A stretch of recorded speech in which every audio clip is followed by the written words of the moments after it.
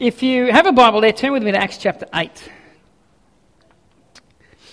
Turn with me to Acts chapter 8. I can hear the rustling of keypads more than I can pages these days.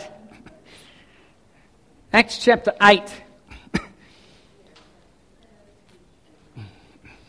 I had a really good message ready that I wanted to preach this morning. It's really good. It's really good. Got some great stories thrown in there, some great analogies. Wonderful stuff. But I made the mistake of having a shower this morning. And when I have a shower, sometimes God speaks to me. So I want to change my tact a little bit here this morning from what I had written down, and hopefully by the end of this it'll make some sense to you, and hopefully by the end of it you'll get something out of it. You know, I look at the world at the moment and everything that's going on in the world, and there's a lot of things going on in the world in which we live in, and not a lot of things are necessarily good. A lot of things are probably more on the bad side. However, while I don't agree, let me say this. While I do not agree with what's happening religiously in the world right now, and that is, there's an outbreak of militant Islam. Shouldn't say that word, probably going to get in trouble for it if someone reads the podcast, listens to the podcast, but not all Muslims are bad, I'm not saying that. John Laws on his morning show, those of you that happen to hear him, makes the statement, he says, not all Muslims are terrorists, but unfortunately most terrorists are Muslims. And I'd probably adhere to that.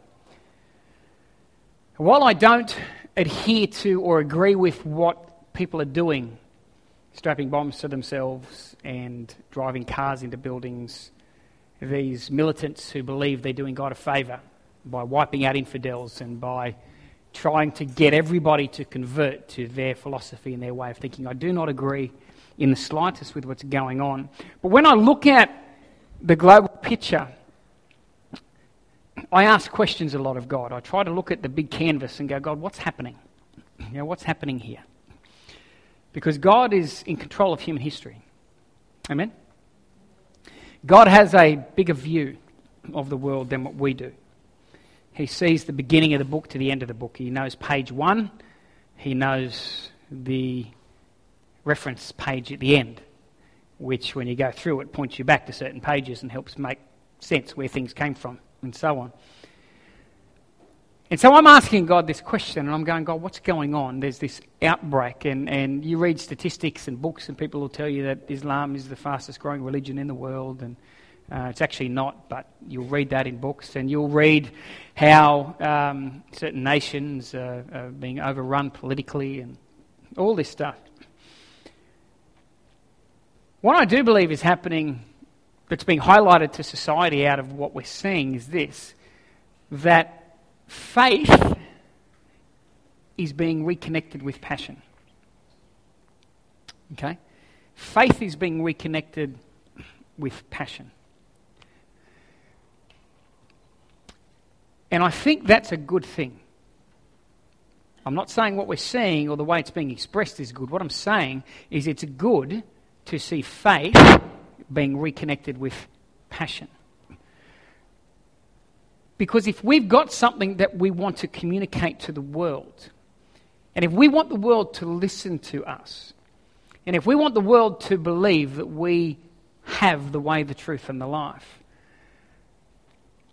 I often wonder whether when they look at me and they look at the church in the West, are we passionate enough about what we believe that it gets their attention? Are we passionate enough about it? Is there a connection between our belief and passion? How passionate are we for the message of the cross? How passionate are we? I remember being in India years and years ago, and we moved over there and we were doing missions work, and a young man in this Muslim colony in which we lived called us over to their house, and they were all only white family, first white family that ever lived there, and of course everybody wants to know, what are you doing?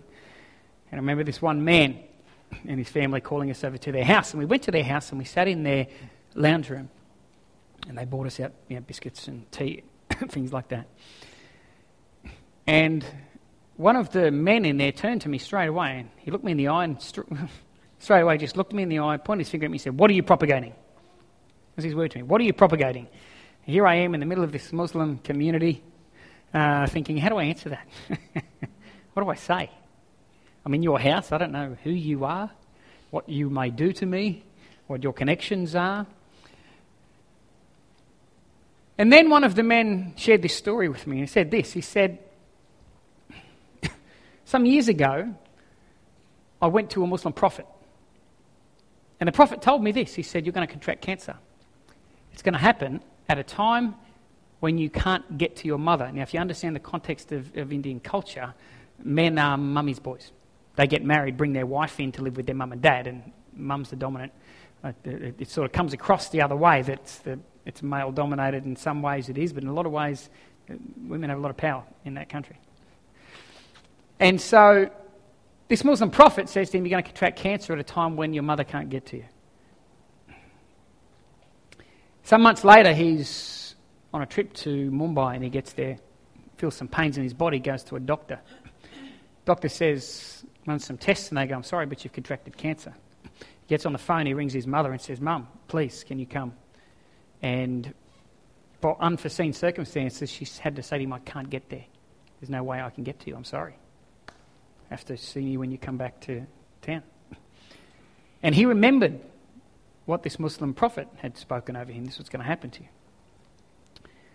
So he went back to the Muslim prophet when he came back to town and said, guess what? This happened. The Muslim prophet said, no worries, we'll take you to the Muslim priest.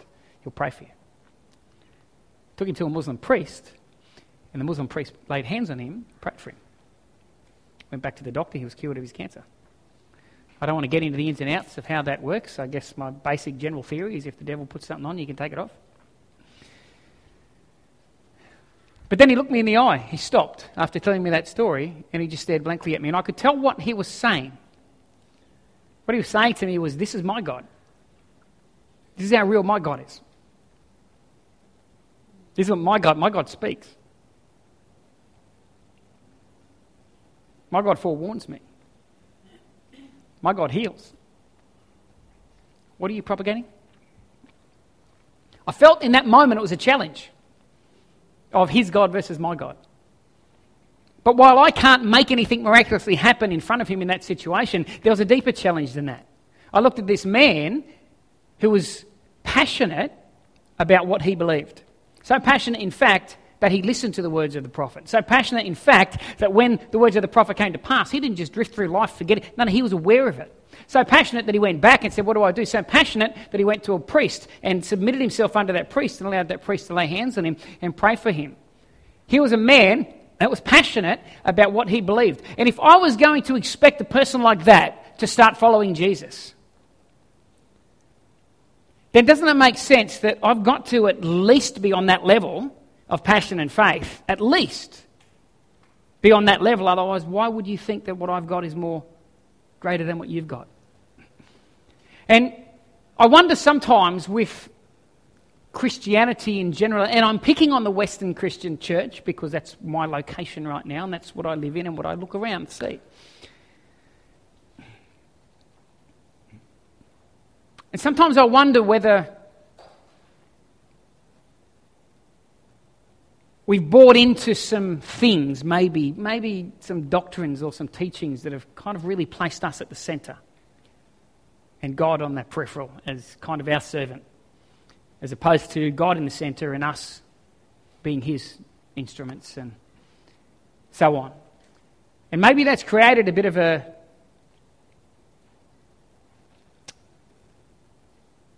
passionless sense of faith. God's good. He'll just do whatever. He'll look after me.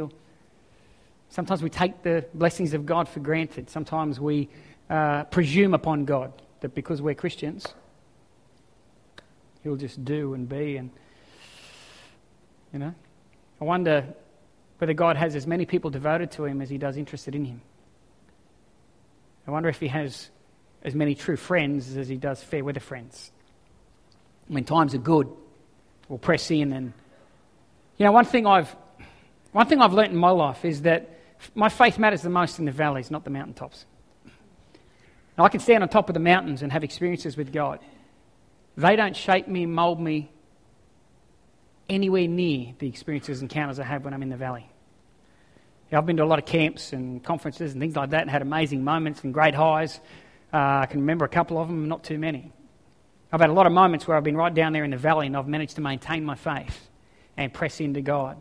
And God's come through. And they're the moments that I can remember clear as a bell. I could tell you where I was standing, what I was doing, what I was feeling, what God did. I remember years and years ago being in a conference and I was in one of the lowest parts of my life. I'd gotten to the bottom with all kinds of stuff going on. And I remember being in a worship conference and worship meeting, and people were worshipping. And I remember kneeling down on the ground with tears in my eyes and knowing that Jesus walked in the back left-hand corner of the room. He walked in and I saw him in my spirit. I don't know how, but I knew where he was. He walked in and he walked through this crowd. There was about 200, 300 people there all worshipping God. And he walked in and it's like he's looking, and he walked around like this and he saw me. And he walked over to me and he knelt down, he put his hands on my shoulders and he said to me these words, he said, "You're all right, Al. You're all right, Al." I remember that. I was in a deep, deep valley, real tough place. I never forgot that moment where God came to me in that valley. And I think genuine faith and genuine passion is displayed when we're down in the valleys. And by passion, I'm not talking about hyper. We can manufacture emotional passion. I'm not talking about emotional passion where we all just look at. I'm talking about the kind of passion that steals its feet in the Word of God, that steals itself and positions itself in God. Not just when we're on top of that mountain with 1,000 people praising God, but when we're down in the middle of that valley standing there all by ourselves, when life just looks like there's nowhere to go and we can't even see the sunshine because of the trees and the canopy. And I'm looking at what's going on in the world at the moment, and I can see that, like I said, I don't agree with what they're doing, but when I see the lengths that some of these people will go to, and in their minds they're kind of connecting it to their faith or their belief or their religion or whatever, whether I believe they're genuine or not, I'm looking at it and I feel like the world is going, these guys are passionate. Look how passionate these guys are about what they believe. And then I turn a mirror back on myself and I go, well, what are my friends and my family and my children and my church? When people look at me, what do they think about me? Would they say I'm passionate about my God? Would they say I'm devoted, committed to my God? Or would they still go, he's really interested in that Jesus thing, isn't he? He's really interested in that Jesus thing. In Acts chapter 8, there's an interesting story going on. A great persecution breaks out. Stephen, one of the disciples, is stoned. And I don't mean drugged up, I mean physically, literally stoned for his faith because he wouldn't bow down to lies. He was so passionate about the truth that he was prepared to die for that truth. And he preaches to the religious leaders and he just tells them this is how it is. And they get angry with him and they kill him. And look at what happens after the persecution, the death of Stephen. It says in Acts chapter 8, starting in verse 1, it says, Saul was one of the witnesses and he agreed completely with the killing of Stephen. Some devout men came and buried Stephen with great mourning.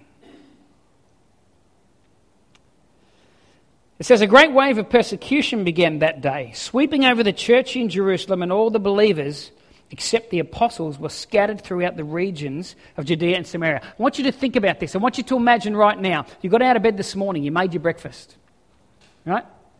You jumped in your car, you had a shower, not in your car, you probably had a shower before you jumped in your car. But point being, you had a shower, you got dressed up, you jumped in your car, you drove to church. You came here, you sat down, you worshipped, we had announcements. We had a great communion, we went over there, we had morning tea. I want you to imagine that before the end of this service, somebody comes running in and says the government has decreed that you guys are an illegal cult group. You're an illegal sect. And a guy walks up to the front here, points a gun at me and says, all you need to do is denounce it and you can go home. And what if I stood and looked him in the eye and said, you know what? It doesn't matter whether I denounce it or not. Denouncing the reality of God would be like saying to you the sun won't come up tomorrow. It doesn't matter what I say, it doesn't matter what I think. The fact remains the sun will rise tomorrow whether you believe it or not, and God is real whether you believe it or not. And imagine they pulled a trigger and then turned around and said, same's going to happen to all of you. There's just been a decree passed in Parliament that you're all illegal. And we're coming after you.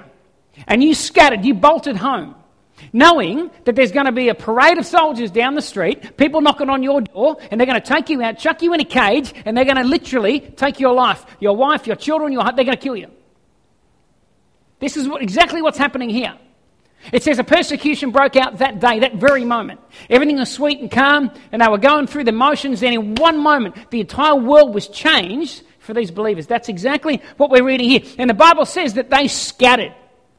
Everybody scattered except the apostles. The apostles stayed in Jerusalem. Everybody else took off. Everybody took off. Let me ask you a question. What would you do in that situation? How would you feel towards God? You've just lost your home.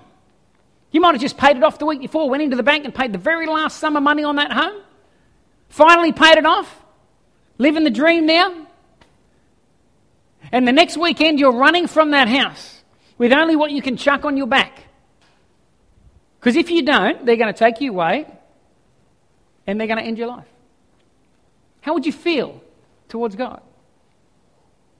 Would that be fair? Would we be frustrated? Would we go, hang on a second, where's the great Pentecostal dream in this? God, I thought I came to you, you would give. And now I'm just about to lose everything. This really happened to a bunch of people. And they took off, and watch what happened. It says, all the believers, except the apostles, were scattered throughout the region of Judea and Samaria. In verse 3, but Saul was going everywhere to destroy the church. He went from house to house, dragging out both men and women to throw them into prison. But the believers who were scattered preached the good news about Jesus wherever they went. That just makes no sense. You've just had your home ripped out from underneath you. Your livelihood taken away. You've just had to flee with nothing but the clothes on your back.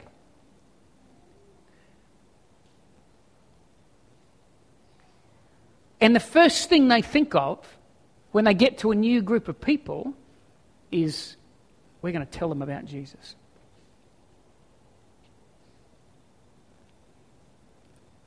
I reckon that's pretty passionate. I find that challenging. If I put myself in that story, what would I do? I'll tell you what, there's a myriad of things that I could do, and I'd have every right to do. I'd probably have every right to grumble and complain. That's a big situation. They've probably got every right to whinge and complain against God, and, this was not in the brochure type thing. They could have been negative. They could have run away and gone, look, let's not talk about this thing anymore. Look what happened to us when we joined this group. I'm not going to go to another city and risk it happening again. Let's just drop this Jesus thing. Let's just get rid of it. It's too hard. It's not what it was cracked up to be. They had every right to be bitter and twisted about what had happened, but they didn't. They went and started preaching the gospel to people. I mean, that's commitment. That's passion. That's a people that are so grounded in their faith. That situation is about as deep a valley as you're going to find. That's a deep valley. That's a valley so deep and a channel so narrow that the trees have joined over the top, but you can't even see sunlight in that. Instead of running to a grumbling, whinging, complaining place, something inside of them said, you know what, we may have been displaced, but we will just simply take this as an opportunity to get that message further out there and tell people about Jesus. And I find an incredible challenge in that. What would I do? Would I be able to do that? I don't know that I would be able to do that. I hope that I would. I hope that I would. But here's the thing. If you go on from there, jump over the page to Acts chapter 11. And verse 19, it says this. It says, meanwhile, the believers who had been scattered during the persecution after Stephen's death. So now we're going to talk about that group of people that took off. Okay? It says, meanwhile, the believers who had been scattered during the persecution after Stephen's death travelled as far as Phoenicia, Cyprus, and Antioch of Syria. They preached the word of God, but only to Jews. Go on to the next verse for me, please. However, some of the believers who went to Antioch from Cyprus and Cyrene began preaching to the Gentiles about the Lord Jesus. So they go out to Antioch and they're preaching about Jesus in Antioch. Now, move the story along a little bit to verse 26.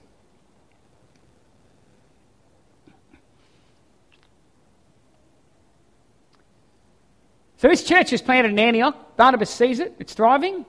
He goes and he grabs Paul. And he says to Paul, come with me to Antioch and let's check out this new church that's been started. Not by the apostles, started by these believers who were scattered. They go, they find the church, they find a good group of people, and the Bible says for the next 12 months they stayed there and they taught in this church. But what's interesting is this. When he found him, he brought him back to Antioch. Both of them stayed there with the church a full year, teaching large crowds of people. Watch this. It was at Antioch that the believers were first called Christians.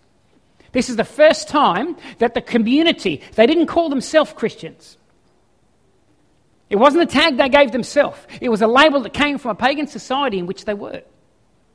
Now, what was it? What are they looking at? Why has this not happened before? Why is it just now at this point in the history of the church that these pagan people are looking at them and going, these guys are Christians? The word Christian is the Greek word Christianos. It literally means follower of Jesus, follower of Christ. Literally means follower of Christ. Why has it taken up until this point for somebody to go, they're genuine followers of Christ? I wonder whether it was because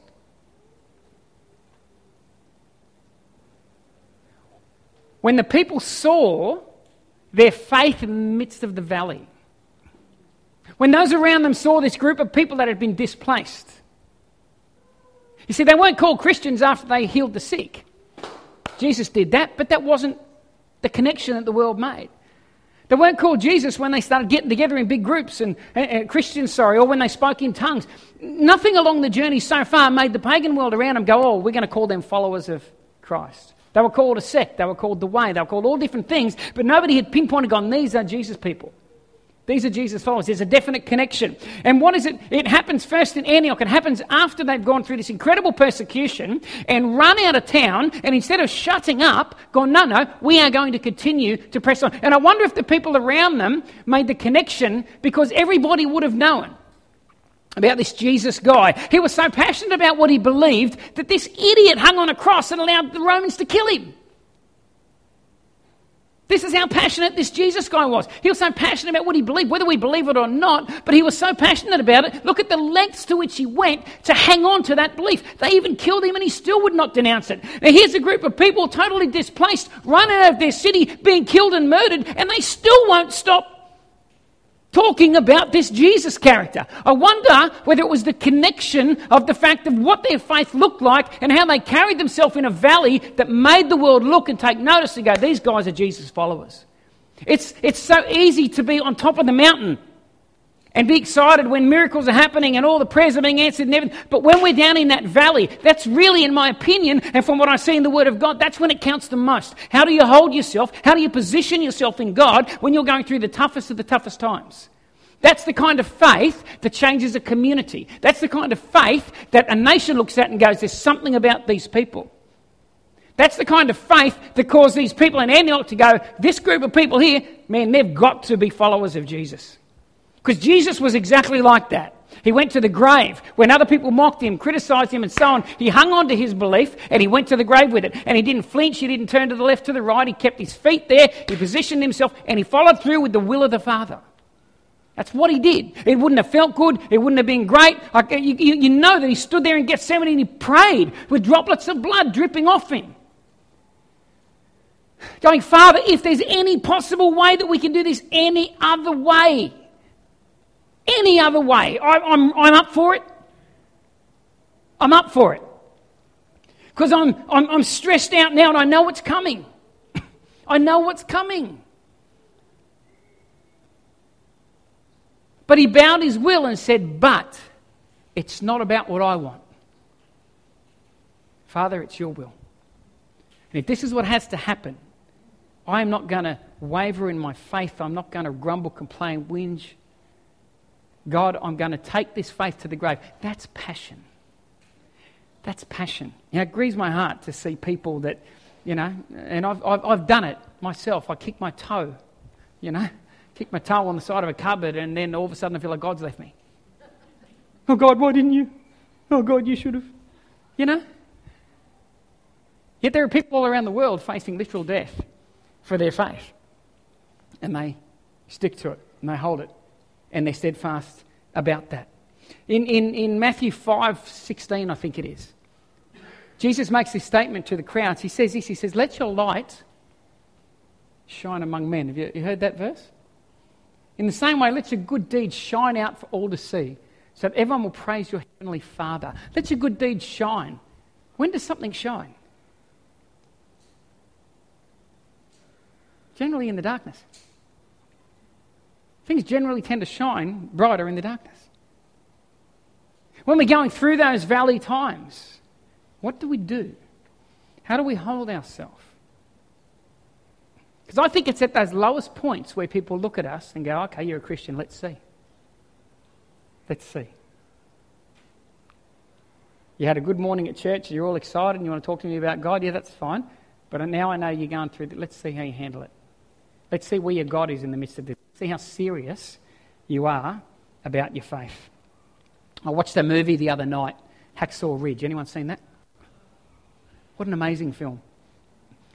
And that scene sort of towards the end there where he's on top of the ridge. What's his name? What's his name? Can't remember his name. And he's on top of the ridge, Hacksaw Ridge.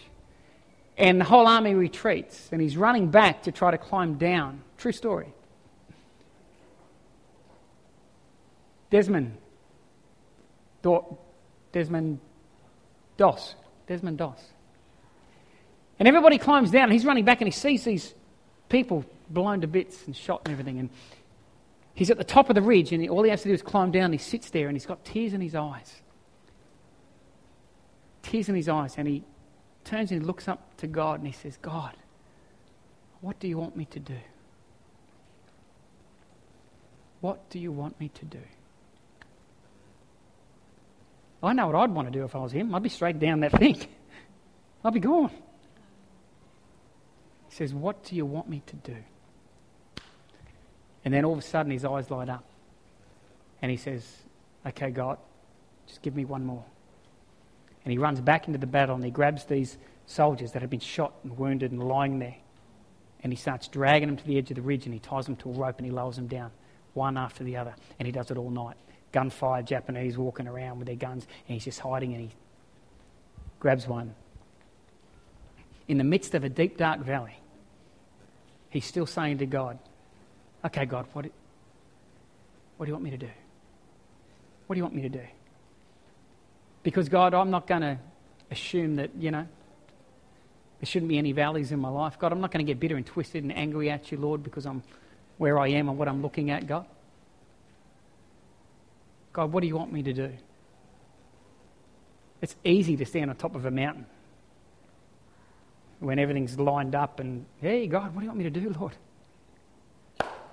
When we're down in that valley, can we still lift our eyes up and say to God, what do you want me to do? See, I think that's passionate spirituality. I think that is passionate spirituality.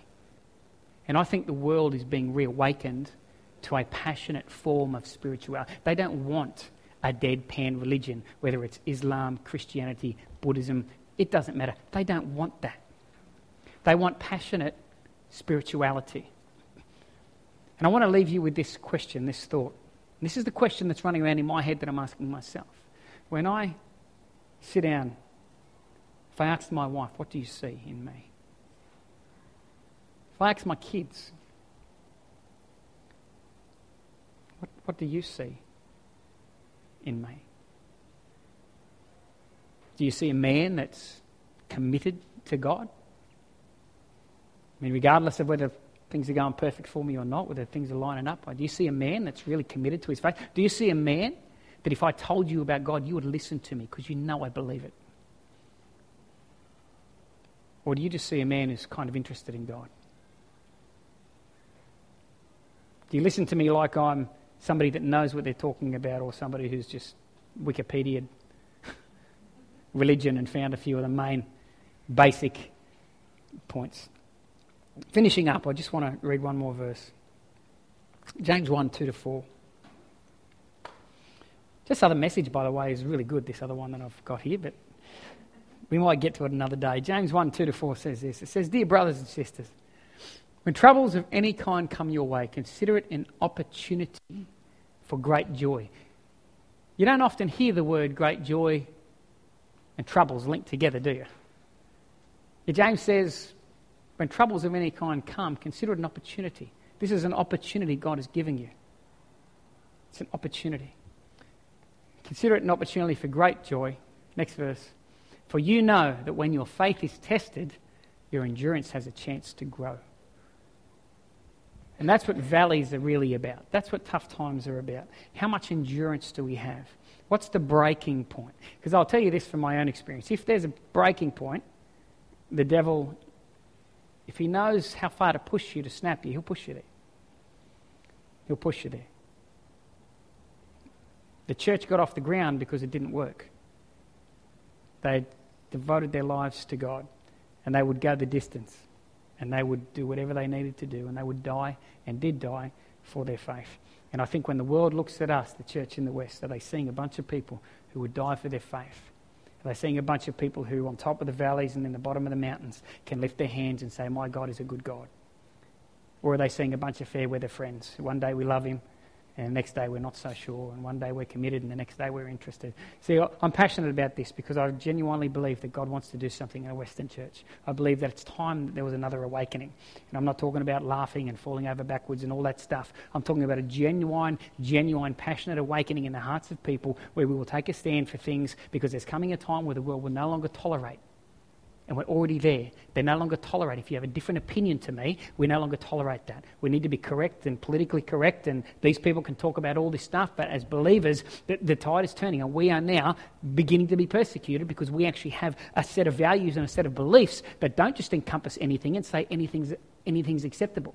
If we're not solid in this conviction of our faith, if we're not devoted and we're just interested, we're going to one by one just fall over. We'll cross that line ourselves, and before you know it, our witness will be so weakened and so watered down that nobody's going to listen to us. We got to get serious about some of this stuff. Amen? Anyway, like I said, sometimes I picked up a bucket of kumquats and I threw kumquats and squashes out today, and some messages are ice cream and they're beautiful, and some are more vegetable. And if you're like me, I don't like vegetables at all, but every now and then it's good for me to have some veggies. So I've thrown some veggies at you today, and I pray that you would take what we've talked about. I pray that you'd think about that. I just pray that you would mull over that this week in your own spirit. You'd examine your own life, have a look at your own life. Ask yourself that question. When my workmates, when my teammates, when my family, my children, my wife, my husband, when they look at me, would they genuinely see a person that is devoted to their faith? Or do they see someone who's kind of still not quite made his mind up? See, God uses devoted people. Read the book of Acts. People who are just interested, God sits back and waits for devotion. He wants to build on a foundation that's going to stand, not one that's going, well, hang on, I don't know if I want to, I'm not sure yet. He tells me to count the cost before I do things. He counts the cost too. Father, I want to thank you for today, Lord. And God, nobody likes vegetables, and I am the number one person in this room who would say vegetables were of the devil. They were not in the garden before the fall. But, God, I'm sure they were. And, Lord, I just pray, Holy Spirit, just in our hearts, Lord, just help us understand the spirit of what's being said today. Help us to interpret it, God, in a way that we get it. Each person gets it. Holy Spirit, I pray that you would take any of the seeds today and you would water them, germinate them in our hearts, Father. We want to be a community of people that are ready when you call upon your church, God. We want to be a community of people that are not just interested, God. We don't just want to play some stupid spiritual Christian interest game. God, I want the world out there to look at me as an individual. I want the community around here to look at Arise Church and go, these guys are serious about what they believe. These guys are unshakable in their faith. They're unwavering in their faith. These guys are genuine Christians. These guys are genuine followers of Jesus. That's my heart. That's my prayer. And I'm sure it is the heart and prayer of all of us in this room as well this morning, God. So we just lift that up to you. God, I pray that you would watch over us this week. And this week, God, give us opportunities to share your goodness with somebody that does not know you. In Jesus' name. Amen. Amen. Okay, God bless you.